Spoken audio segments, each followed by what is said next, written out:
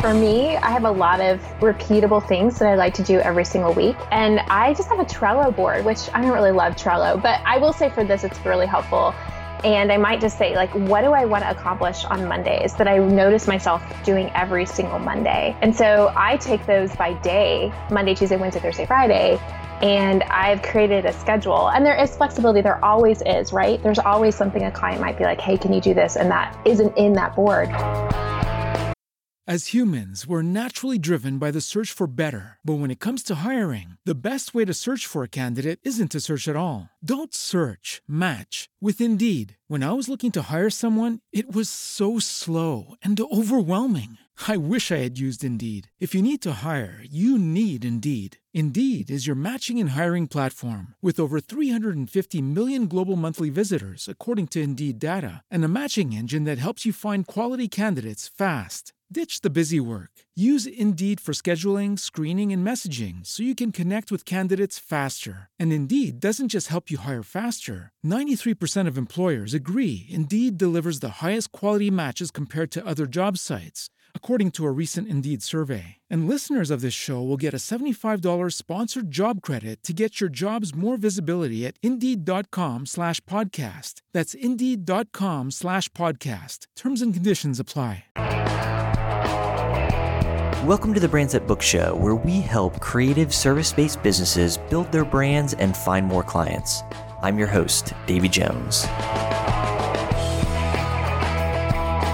Vanessa Kynes is back and joining me for a discussion on building a block schedule. We review a blog post I wrote a few years ago on block scheduling, but it was written in a very different season of life than the one I'm in right now.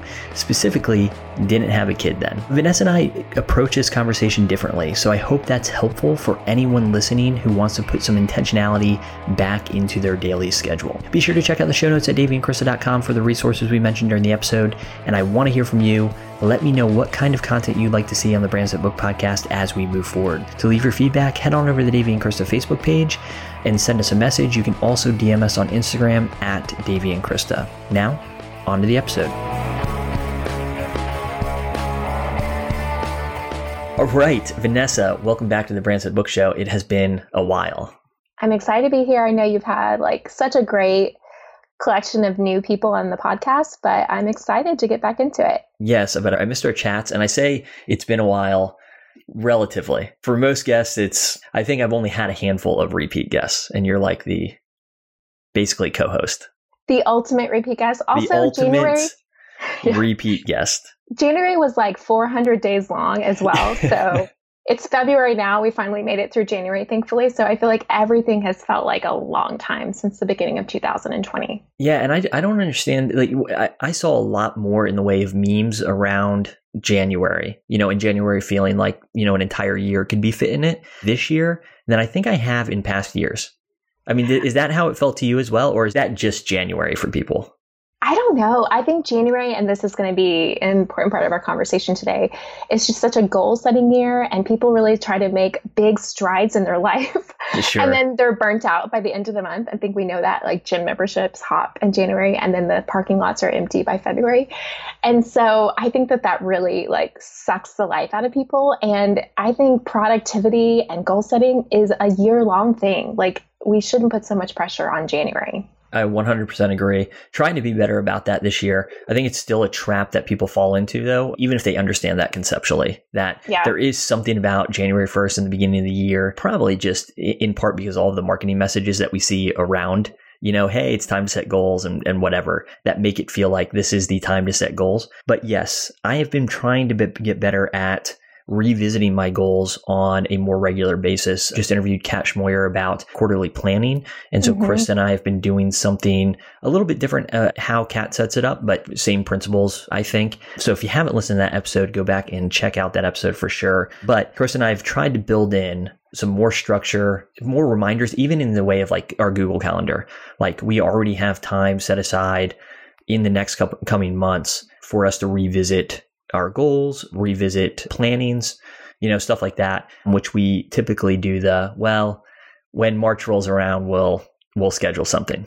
Yeah, and that's important. Like even getting it on quote unquote digital paper, I prefer the paper, and scheduling that in so that you have time to revisit that. I am coming off of a launch period and I need to take some time to kind of review my previous launch to tweak for my next launch. And I'm finding that I'm putting so much mental energy in thinking like what I want to do, but I really just need to set a time to like dedicate to that. And so I think that is a big part of what we're talking about today is just kind of like claiming that time to really go through those things. And I think like you, I also prefer quarterly planning because a year, I mean, just so much can change in a year, especially as parents. And we all know that we both have big moves and things like that coming up. So a year is a long time to commit to one goal. It is, but I'm excited to dive into actually setting up a weekly or daily schedule. And that's what we're talking about today is really how to make block scheduling work for you. I wrote a post on block scheduling that's got some pretty good traffic. It still does, but I wrote it. And anybody who visits that post, if they've been following along with us on any sort of level over the last couple of years, probably realizes almost right away that post is pretty outdated. So before I wrote that, or when I wrote that post rather, I was really just running Davey and Krista. I'd set my weeks up in sort of this A week, B week format where 1 week was more working in the business, quote unquote in the business. So doing tasks that people have to do, like responding to emails or scheduling meetings or just stuff so that actual work, like client work or internal projects are being done. Whereas the B week was more set aside for, I wouldn't take any meetings. Well, actually, I think I took meetings just 1 day a week during my B weeks, but it was mostly working on projects for the business, kind of these internal projects that we had set that we'd want to launch later in the year or whatever. So now since then, pre-baby as well. So no kids back then as well. So, and I'm sure I thought managing your time was this huge struggle back then. And now I look back to that, I'm like, what? I hope I never complained about it. Baby Davey's thoughts there. I think about that pre-kid Vanessa, and just I had so much more time and I honestly wasted so much more time. Yeah, absolutely. So, but since then, right, I'm running Davey and Krista and I'm also running Till, and both of those are, full-fledged businesses now. Of course, Davey and Krista was when I wrote that post, but Till now is as well. We have Jack, we have our son now. He's here, and that, again, I'm ashamed to say that pre-baby, I was the kind of person that'd be like, it won't really change things. We're pretty disciplined. We have our schedule. And of course, it changes your entire world. So now, looking back at that schedule, I think, that was such a great schedule, but there's no way that it would fit my life today. So we're going to talk about some of the principles that go into creating a block schedule, because I think that a lot of those same principles still I can apply today to create a block schedule that will work for me, but that block schedule is going to look a lot different. So I think just to start, if you find yourself in a similar season of transition where, you used to have this great schedule and now that's sort of fallen apart, take hope, you can get things back on track. And I'm in the process of revisiting a lot of these things right now, just because I think Till was one of the big X factors over the last 6 months, let's say, and just the growth that's experienced. So now I've been forced to go back and look at my days and how I structure them to take some control back over what my daily schedule looks like.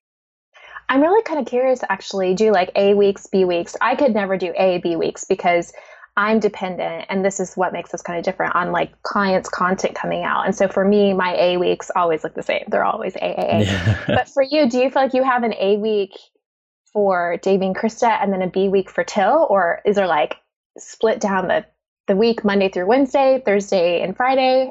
How does that? Yeah, I mean, honestly, I'm still working through a lot of these things, and that's why I'm kind of excited to talk about this topic, because it's been on my mind, especially in the beginning of the year here. A weeks and B weeks, certainly if I were to devote 1 week to Davey and Krista and 1 week to Till, that just wouldn't work, because we have clients and things on both sides where I can't just be like, hey guys, this is a Davey and Krista week, I'll see you next week, right? Yeah. That's just not going to fly on a number of different levels. So that setup probably wouldn't work for me. I might still be able to make some sort of working in versus working on A week versus B week schedule work, but it probably won't be on a weekly basis. I mean, just the amount of calls that I have to take, and some of this can be taken off my plate. Not, I think, in the near term, but over the long term it can. But there's just too many things that on a weekly basis where, in the past, I could say, okay, during this week, I'm going to take all my calls on Thursday, and the rest of my calls the rest of my days are just devoted to working on projects. It's just not the reality anymore. So I'm looking at more of how I schedule, like kind of a more granular look at my daily schedule. So in the mornings, I know I'm more productive versus in the afternoon. And so certain tasks should go in certain places. And so we're going to jump into that. So I won't get into that right now, but that's really kind of where I'm heading and what I'm looking at now. But I think for like people, especially people who don't have a ton of meetings, an A week or B week could probably work. And I think it worked pretty well for me for a long time. So do you find, okay, I'm listening to that. Do you think it's because your clients have expectations of hearing from you regularly, or just the volume of it that you couldn't do calls on B weeks only? That's a great question. I think on the Till side, we're running ads for people, some of which who are spending a significant amount of money on their ads. So if there's something that comes up, I can't just say, hey, get on my schedule for next week, right? It's just not, it doesn't serve the client well. And if I was trusting somebody with that aspect of my business, I wouldn't be happy with that myself. So there is more of this, you kind of have to be available for certain things. I think that Till, even though it's grown a ton, I wouldn't say that we're like, growth hasn't really leveled out either. So we're still very much in a growing phase. And so I think it requires just a little bit more hustle in places where over the long term, I might not want to hustle, And so I think I said this on a recent episode, but I'm working in the evening sometimes, and that's fine for a season. That is, to me, at least for my life and I guess what I'm saying, I don't want to do that over the rest of my life, right? Or even for an extended amount of time. So at some point, I'm going to have to, boundaries is the tough word that I was trying to come up with, right? At some point, I'm going to have to revisit those boundaries. Yeah. And honestly, like I just admitted to Davey before we hopped on this call that I do sometimes I don't work evenings as much because my brain is like fried, but I do work Saturday mornings. And part of that flexibility, which we're talking about, is my husband works a really demanding job, but he for years worked Saturday mornings, like years, because it just was required of him. But now he's really made a commitment to being with our 3 daughters on Saturday mornings. And I'm like, dude, why wouldn't I use this time? Yeah. So I do use Saturday morning, and I always say, hey, after lunch, like, is family time. So we always plan like together family times in the afternoon. And so there's no shame in doing that. If you have the mental capacity to work in the evening, I don't know how you do that, because by that point, I put 3 kids to bed, I'm cleaning up, I'm done. Yeah, absolutely. So, and likewise, I mean, Jack takes his nap midday Saturdays. Yeah. And so if I have to get some work done, I'll get some work done during that time. I am a big believer in taking at least one day completely off. And so I really try to make that either Saturday or Sunday, typically Sunday, just because I've noticed a steep decline in the quality of my work and then also productivity if I don't actually disconnect for at least one day a week. So, I'm sure there's a science somewhere in there that I don't know about. But so we wanted to talk about tools that we use as well before we actually dive into these 5 elements. And I know that this has been a big debate between us. Paper versus digital planners. Yeah, we stand on different ends here. But I guess the truth is, in the end, what works for you and what makes you productive is what counts. Yes, but digital is better. Yeah. So when I was in college, I didn't have any kids, but I've always been kind of a high anxious person. So I think for people who have a lot of anxiety, this might be better for them. I'm not sure. But I would schedule out every 30 minutes of my day, because I had a really demanding major, and I just felt like if I didn't schedule it on paper, I just needed that freedom to know, yes, I will be able to get to biochemistry, like the exam. And so I've always been a paper person. And so I use a paper planner that allows me to do hours. I'm a lot more flexible now than I used to be. I don't know if that's just my personality has changed, but I do have my daily activities, and they need to be on paper because there's just so much joy in crossing it off with my pen. So that's how I feel about paper. Digital, I use for like podcast reminders, like if I'm going to be on a podcast or meetings, because I like to see the reminder show up in my inbox like over and over again. But mostly I rely on my paper planner. Yeah, I think that there is a ton of value in writing things down. Actually, the research shows that it's better. Yes, I understand. So notes whenever I'm taking meeting notes, for instance, especially during calls. I write them down. So I have this notebook. If anybody opened it up, it would just be complete gibberish. It's not like nicely written in or dated or, what. I mean, actually, there are probably some dates in there just so that I can refer back to notes if, we do have like a client meeting. But those notes always make their way into a Google Doc or into my calendar. Mm-hmm. I just have to have things, in part because things I feel like change so much. Mm-hmm. So it hurts me to look at a notebook where things, or a daily planner where things have been crossed out and moved to other days, right? And the other thing too is Krista and I working together, and then also now with Till, right? I have shared my calendar with like 8 other people, pretty much all members of both the Davey and Krista and Till team, right? And we use tools like Acuities so that people can schedule like time on my calendar without having to do the back and forth like, hey, does this time work? No, this time doesn't work, but what about this time? They can just go in and schedule stuff. So because of all that, I have to have stuff in Google Calendars. Otherwise, I'll end up committing this stuff and, actually Krista has such and such then. So, I have to reschedule that appointment. Actually, that is a great point, because I do think that if you do have a large team, they do need to be aware of when you're accessible or when they can schedule things. So maybe that's just the difference there. But I still wonder, even if you say, okay, this is I'm working on ad creative or something for Till, do you still have like a list? I mean, you can have your workflows. You guys use ClickUp, right? Yeah, we use ClickUp. We should do another episode on workflows and stuff because we use all sorts of fun tools. ClickUp is the primary one. We actually use that for Davey and Krista and for Till as well. Amazing. But anyways, you were going to ask a question. Well, no, it's just that I still feel like, let me just say this. I've thought about this many times, and if I had enough time, I want to run an experiment. The experiment would be how much I can get done without having my paper planner near me, and then how much I can get done with my paper planner near me. Because there's that moment when you finish an activity and you don't know what you're going to do next, and you get on your phone, you get a snack, and you waste time. Versus like if I have my planner next to me and I have a 2-hour block of work, I know exactly what to go to next. And I could almost guarantee you the results of that experiment, which would be I'd get more stuff done if my paper planner was next to me.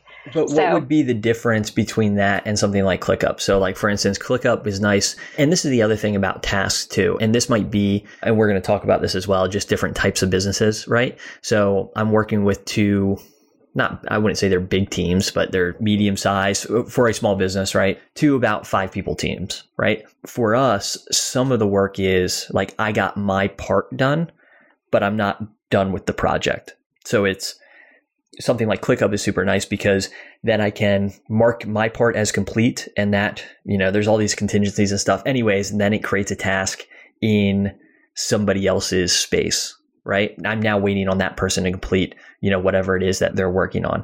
So I do think that there is kind of this automatic of, okay, well, I kind of know what comes up and what's high priority, or if something comes up during the day and is marked as high priority. Well, and just to end on that, I agree with you that workflows like ClickUp and Asana do need to be digitized.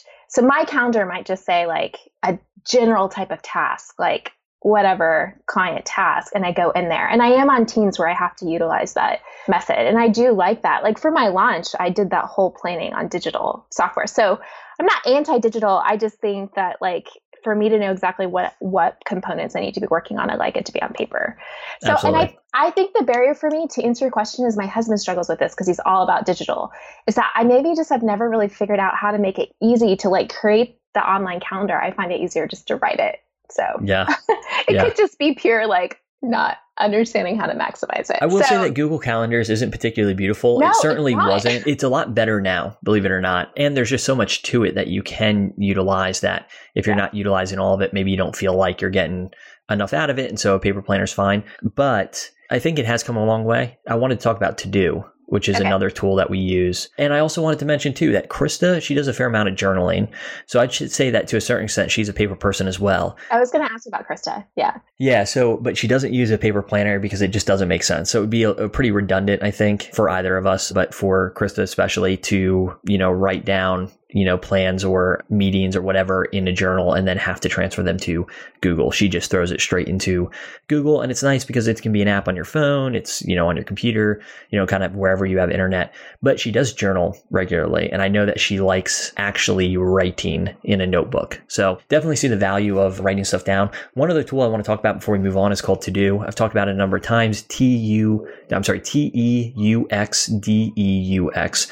And it's like supposed to, we've used it forever. It's like the one tool that we've used since, probably almost 10 years now. That's probably how long we've used it. And it's awesome because you can write things down, basically replaces like a written list, right? But it's by day. And so this is perfect on even on those small tasks that I know that just I have to get done, or even if another team member's waiting on something, but it's high priority for me, I can put that in To Do and I can go and I can cross it off. And it's kind of, even with something like ClickUp, I can take stuff out of ClickUp that are important for me to get done that day, put them in To Do.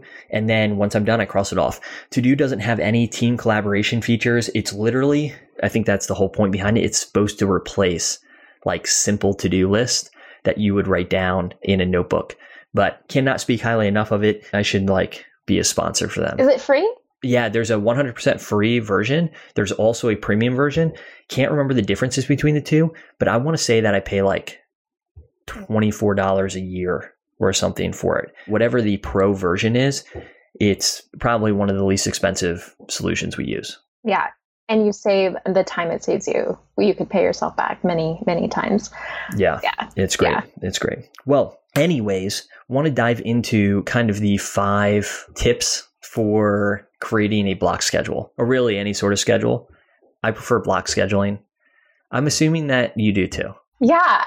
Maybe we all have different understandings on what block scheduling actually is, but I think so because I've got many hats to wear in my life. One business, but homeschooling is a whole nother job.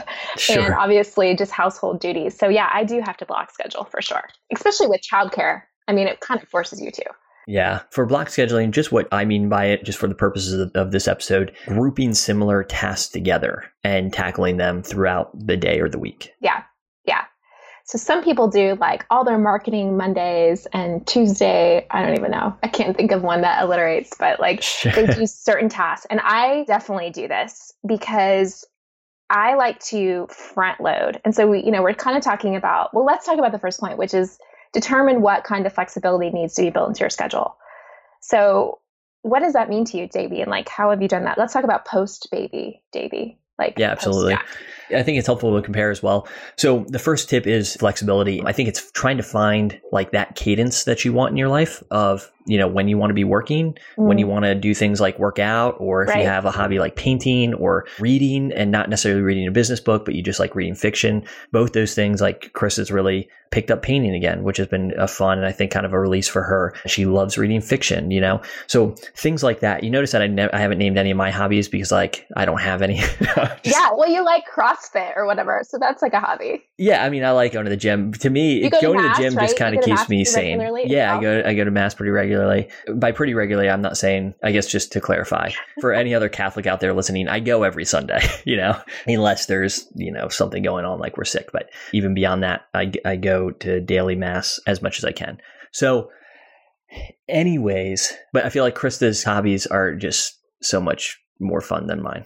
So painting and reading and all those things. It is important to have hobbies because if we became entrepreneurs to kind of determine our own schedule, then, what would it be worth it if we didn't have time to just mentally focus on something else? So, yeah. Well, and this is one of those things where you're kind of making some decisions on what needs to be included in your life and what you don't want included in your life. And so if you want to do those sorts of things, then maybe then it's worth noting okay, so if you do go to CrossFit, there's probably classes that you have to go to, because typically CrossFit is set up on a class schedule. It's not like any other gym where you just kind of walk in and work out whenever, right? Right. So it's worth writing those kinds of things down. And I think that when you make the decision that these are things you're going to protect in your life, that you're more likely to get them done. It's important to me that I get a workout in almost every day. day. And in part just because I am a nicer, more even-keeled person when I do, right? So I need to kind of protect that aspect of my day. And I want the flexibility in my life to be able to go and do those things. Some of this flexibility, though, you don't have as much of a say in, right? And so that's, when you think of clients and contractors and coworkers in particular. So clients are going to expect certain things out of you. And like I just said, because of the nature of what we do, especially over at Till, I can't just say, hey, this isn't my week for that, or this isn't my day for that, and you can get on my schedule in the future, right? I mean, to a certain extent, obviously they're going to, and we have a team so that if I can't get to something one day, generally a team member can. But the point being is that your clients have probably a certain level of expectation, that certain things are being handled. So you have to think through those things. And you had mentioned for content in particular, like your job is very content dependent. And so if people are pushing out new content, you probably have to make it, I would assume, a priority within that day or the next day to get that stuff teed up for Pinterest. Yeah. And I really like to be that type of service provider that they know within 24 hours, usually, to be honest, it's within hours of it going live that they know it's on there. And I would say the majority of my clients do like you guys like to post on Wednesdays, and some post on Wednesday and Thursday. And so I know, and that's built into my schedule and that's grouped in there. And so I might say, well, what other tasks involving their account can I pair with that? Since I'm already on there, logged into their profile. But there are some that are more sporadic, and I have to check. I have to check their website to see if they posted. So I have to have some flexibility for that as well. I would say my goal is to respond to my clients within 24 hours. Not as good at responding to non-client emails these days, but they don't get my priority. So yeah.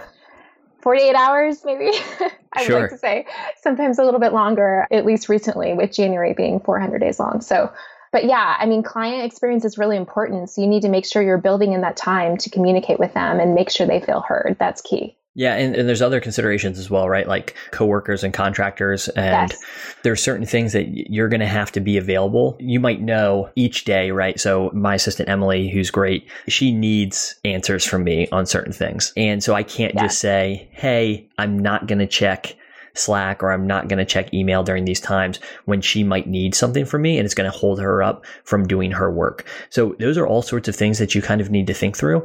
I would encourage people to kind of draw the line though in a place that maybe makes them feel a little bit uncomfortable. And what I mean by that is you probably think, and I certainly err in this way, so maybe some of you listening don't, and I'm just projecting this on people, but that people need me more than they actually need me. Right. So something I have to remind myself is I am actually less important to certain tasks throughout the day than I think I am. Even client communication, most of the time when a client emails us, either for Davey and Krista and Till, it's not red flag, super urgent. They need a response within 5 minutes of me receiving that email, right? It can be responded to at the end of the day. It might even be able to be responded to the next day, right?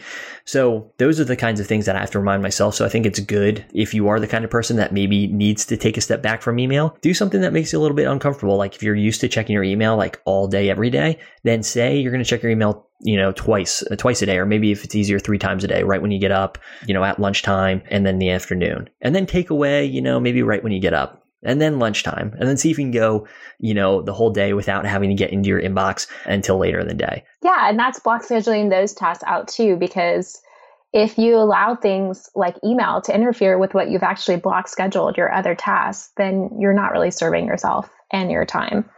Yeah, so. Absolutely. Email, I forget who said this, maybe Tim Ferriss or, I'm sure somebody along those lines, that basically email is just, when you're in your inbox all the time, you're just letting other people's demands take up your day. Yeah. Right? Every time you get an email, somebody is generally demanding something of you. And so if you live in your inbox, you're just letting somebody else take control of your day. So that kind of stuff is good to think through, especially when we're talking about flexibility. But there's probably some things that you want for your life.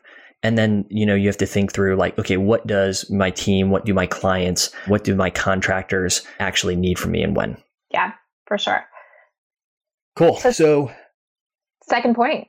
Yeah, second point. We're really brief type people. We're really good at brevity. Yeah. Really good at brevity. We're good at content, though. We want to provide you value. So we'll give you that. That's right. So, we want to talk about every little point. So making a list. I want to hear about how you make a list of recurring tasks and what that means to you in your business. Yeah. So there are certain things that I know I need to do every week, every month, and every quarter. Some of these things, again, since Chris and I work together, if you have a team, you can go through some of these things. I think it's helpful to go through some of these things together. For instance, every month we do bookkeeping, and typically that's something that falls in Krista's court, even though I've been telling her, I'm like, hey, listen, we should just outsource this, But anyways, not the point. There's certain things like that on a monthly basis that you might need to do. Quarterly for us now, like I just talked about, we want to make time for planning. We also want to make time for reviewing things that happen throughout the quarter and kind of making adjustments for those things going forward. And then weekly, there's all sorts of stuff. One of my favorite books that I read was The Compound Effect. And I believe in the blog post, I put the author of that book. I can't remember his name off the top of my head, but he talks about doing a time audit. And so I think it's helpful as you go through a week, every time you start a new task, just have a running, maybe in your paper planner, have an ongoing list of things that you've done that week, right? And just do that for a week, do it for 2 weeks. And then you'll start seeing things that pop up every single day and maybe other things that just popped up a couple times a week. And it's helpful to start identifying those things and trying to figure out, okay, what are these things is really integral to my day or my week or my month and so on. Yeah. And so for me, I have a lot of repeatable things that I like to do every single week. And I just have a Trello board, which I don't really love Trello, but I will say for this, it's really helpful. And I might just say, what do I want to accomplish on Mondays that I notice myself doing every single Monday? And so I take those by day, Monday, Tuesday, Wednesday, Thursday, Friday, and I've created a schedule. And there is flexibility. There always is, right? There's always something a client might be like, hey, can you do this? And that isn't in that board. So that when I have my paper planner in front of me on Sunday, evening, or maybe I'll do it the previous Friday, I write those things into the planner the following week so that I know that during my work time, I'm not wondering, oh, what should I do next? I know exactly the thing that I want to work on. I'm not as good at quarterly planning. And I think that's because in my business, I haven't really been focused. I'm really bad about working on my business versus being in it. But I do know that I have some things that I want to be introducing or even my digital products. And so I do have to do quarterly planning for that to decide what I want to accomplish for that particular quarter. So yeah, it's important to prioritize that because otherwise you just kind of I'm really good at focusing on, my strength is executing. So focusing on my weekly, not as good at focusing on my quarterly and monthly. So yeah. And remember, these things include, they're not just business stuff either, so it's home stuff that you have going on. So I'm sure for you, it's, homeschooling among a number of other things. So it might be, things like going to the gym, all of those things. Not, but yeah. Well, all of those things should be written down. So doing a time audit can be super helpful. It can also identify a lot of waste too. And that's helpful to do. It's helpful to do that time audit so that when you actually start creating your block schedule, you're not actually creating a schedule around things that are wasteful. Yeah. You talked about in the blog post, which I think is useful, is actually recording or timing the amount of time it takes you to do each task so that when you're organizing and batching those things, you're like, hey, well, this is really a 10-minute task, but I have 3 other tasks that are really similar to this. Can I just push them together so that I'm in that mental mode of doing this one task and I don't have to shift? There's this number, this 25% when you shift to another activity or when you shift away and get distracted or multitask. That's what it is. When you multitask, you actually lose 25% of your productivity. So can these things be pushed together since you're already in that, in my sense, marketing mode? Yeah, absolutely. A helpful book, I think, to read around that topic would be Deep Work by Cal Newport. I know we talked about it on the... Brutally difficult, but it is a good book.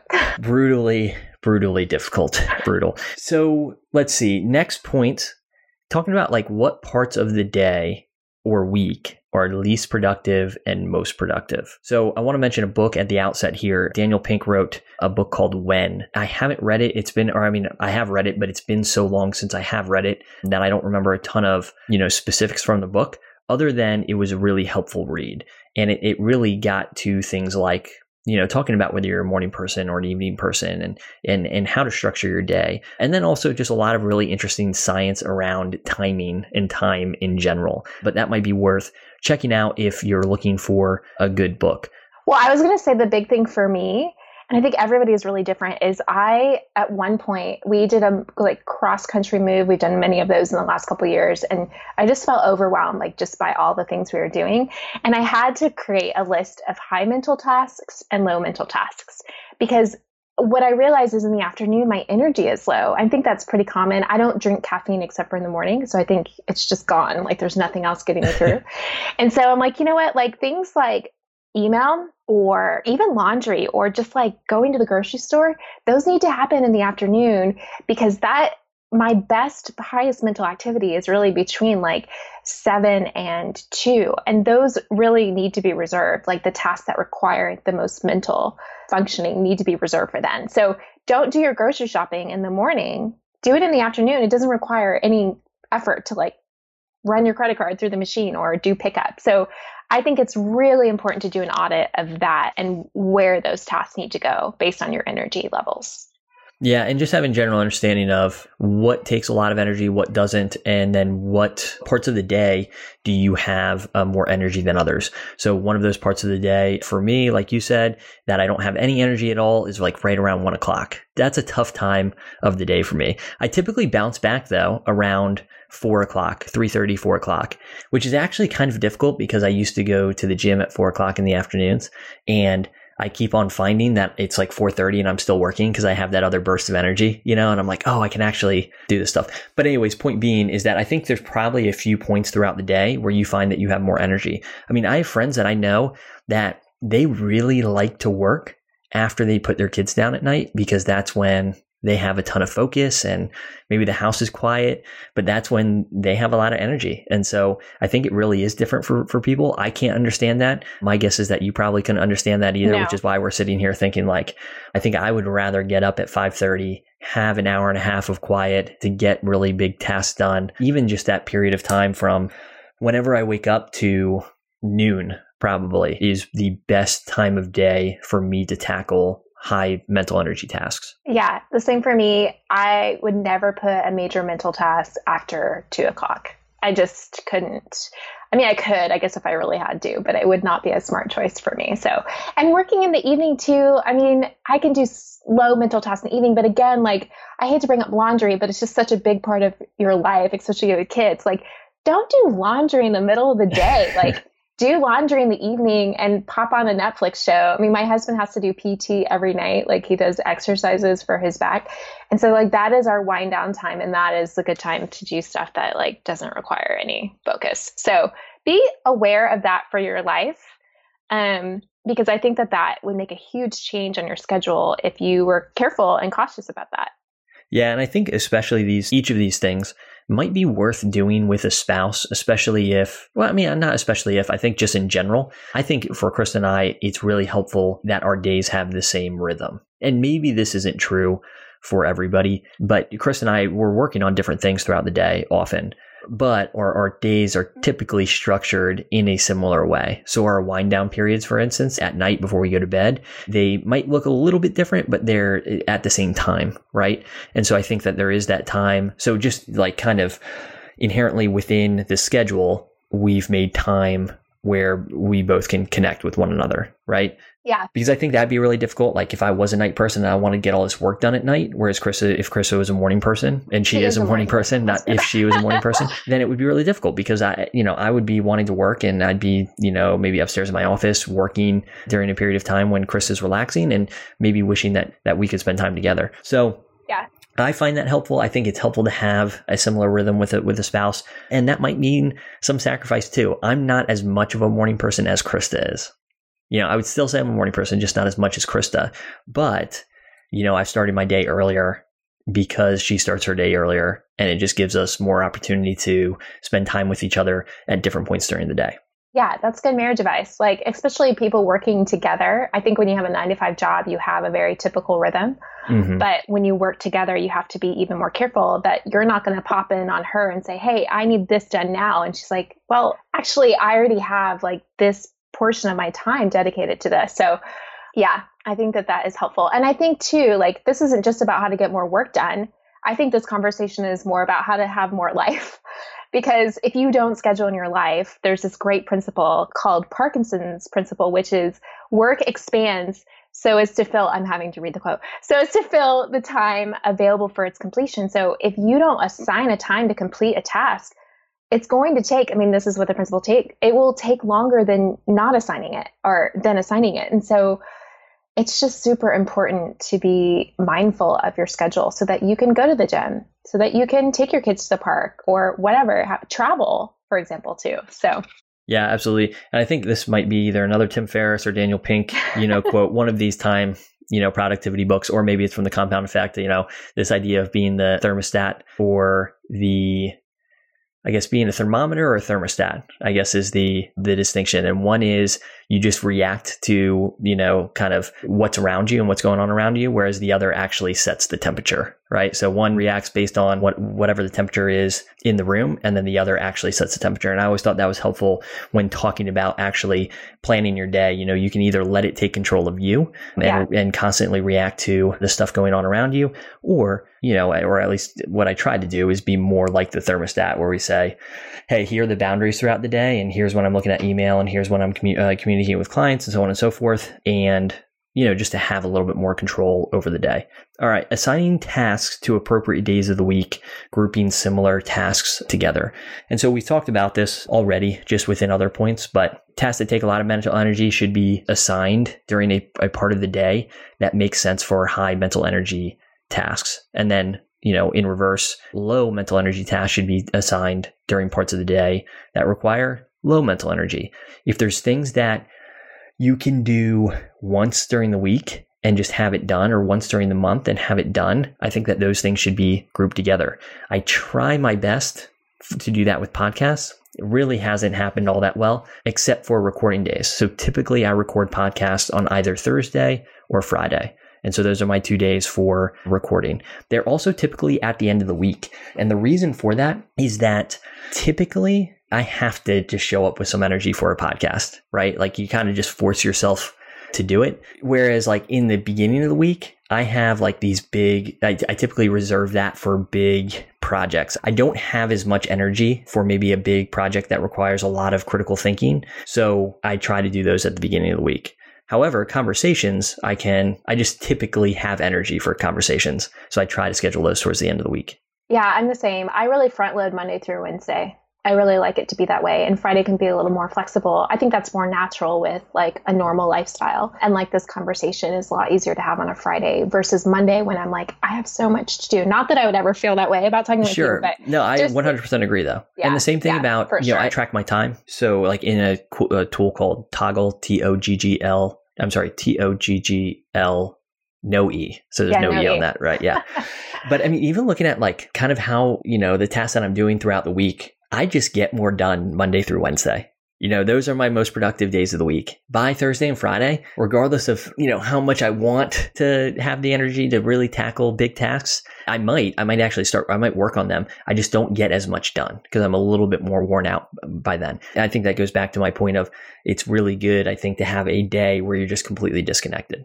Yeah. And kind of what we're saying is in all of this is you've got to make all these audits and mini audits, like audit on your energy, audit on your actual task, and audit even on your clients' needs for you and when they seem to be like perking up. So it's good to just get out paper and start, or digital, and start to like map these things out. And I think it will come together. You will see patterns and clarity over time like we have. It sounds like actually we're really similar, and probably that's true for most people. Monday through Wednesday, kind of front loading, cool down, just like an exercise plan. If I knew anything about exercise, Thursday and Friday, a little bit more cool down. So we probably share sort of a similar personality type as well. I think it's our days. I mean, just in terms of you being a morning person, us being morning people. So yeah. I think our days probably look relatively similar as well. I mean, obviously full of different stuff. You're in a homeschool phase, right? Whereas Jack hasn't started school. So, we don't have that aspect of our life yet. But in general, it sounds like we share some similarities around rhythm of day. Yeah. And also I think we probably fiercely protect childcare. So when that childcare worker is there, you're like, all right, this is my get it done time. So 100%. Yeah.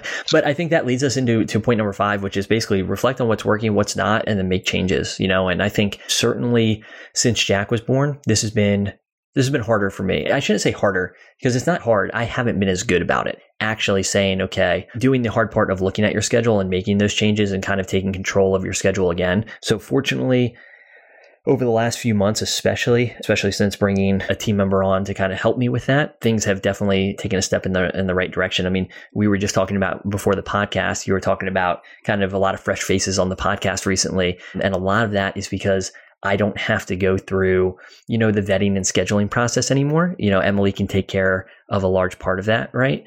And she does a great job with it. So it means that more people who apply to be part of the podcast can be vetted. It means that, I always have a list of people that I'd like to interview. It means that Emily can actually take the time to draft up those invitations and get those sent out. So yeah, I can attest. Emily is great. She is. She's awesome. Anyways, the point, have some flexibility, have some grace with yourself. This is something that I think that I've certainly learned over the last 2 years is going to be revisited, if not quarterly, then definitely yearly. Yeah. And I think if you didn't hear anything is that in this whole conversation is that you do need to make time for hobbies or exercise or your life, because burnout is not a healthy place to go. And I think we would argue you're more productive when you assign times and notice those patterns. And so it's really important. Let me just say this, that I have even found it difficult in my own life to take the time to do a meta-analysis of my time. But even if you're struggling in that, you're like, I don't even have time to think about how to organize my time. Do it for yourself. Even if it's an evening, even if it's a Saturday, this is a really important task to take. Yeah. One thing I wish that we talked about at the beginning of the episode was just the differences in business, what that looks like. Davey and Krista and Till are a little bit different than the business that you run, for instance, and kind of what that means for your schedule. And I'd even go as far as saying there's a lot of gurus out there and people, in that either run businesses that like to tell people how they should be spending their time and what that should look like. And a lot of it comes down to just kind of making a schedule work for you. And so getting up at 4 a.m. might not work for you. You can still run a successful business without getting up at 4 a.m. because, whoever says that you need to run a successful business says so. Yeah, that sounds really miserable. I think it's actually good to know how much sleep you need. I think you said 7 in the blog post. I'm kind of an 8 person. I feel like when women in science, they say that women need more sleep than men. But, I think that too, if you want to shift from being the just running task in your business to being the CEO and thinking and planning and a little bit more high level thinking, then your weeks will look different. And I myself am guilty of not doing that for myself. But I think as you shift away and hire a team and start doing that, it's important to take that time and to protect your time too with clients. The other thing I was going to say is your business seems like it has a lot of calls. I would really struggle with that because calls are de-energizing. I'm an introvert, and so it does take time away from me. And so I think if you're doing calls, you really have to be protective, because I can get behind 30 minutes and pick it up later on. So I'm an extrovert. I think calls and meetings and stuff like that are still exhausting. So that's something that I'm certainly kind of actively working through. I do think that aspect of things is something that we kind of value, I want to talk to somebody before they come on board, and the reason being is I just want to get to know them a little bit, yeah. Are they a good fit? And there's people we get on calls with and we're like, hey, you're just not a good fit for us. And it's not a judgment on that person, or certainly, a judgment in the way that somebody's good or bad, but simply somebody not being a good fit. And so I think that's a valuable part of our vetting process, both for Davey and Krista and for Till. There's also a sales aspect to it. We should do a whole nother podcast episode on, calls or not calls and communication in general. Part of the notes and kind of revisiting this blog post, and we've just gone completely off subject now. So I can see people are just hitting the off button. But they're not hitting the off button. They're looking for recording about sales calls, because I do think that is a great conversation to have. Yeah. How to make a pitch without being pitchy, sort of. Yeah. So we should definitely record something about that. But I also think there's people who, a lot of it has to do with the type of business you're running, and one thing that drives me crazy are autoresponders. I hate autoresponders. I especially hate autoresponders. So if somebody's going to simultaneously complain that maybe they're not booking enough clients or, something along those lines, but then also in an autoresponder say they don't get back to people for 3 days, to me, I'm like, nah, like that's the issue, but it goes back to like what kind of business you want to run, right? If you want to run a business where you're only working with 10 to 20 clients a year or whatever, and you have an autoresponder and those are the boundaries you set, right? And you're running kind of a boutique business, that's great. You can make that work, right? But if you want to scale your business, as I think so many people do, and then you also have an autoresponder that just says like, oh yeah, I'll respond via email sometime in the next 3 days and whatever. I'm like, what, this is a problem. So yeah. Anyways. He's stepping off the soapbox now. I can see. Oh yeah. Yeah. It's just, I probably need an autoresponder. I do not have one, but And again, I'm not like saying autoresponders are bad. I'm just saying that there are certain things, certainly around autoresponders and boundary setting, that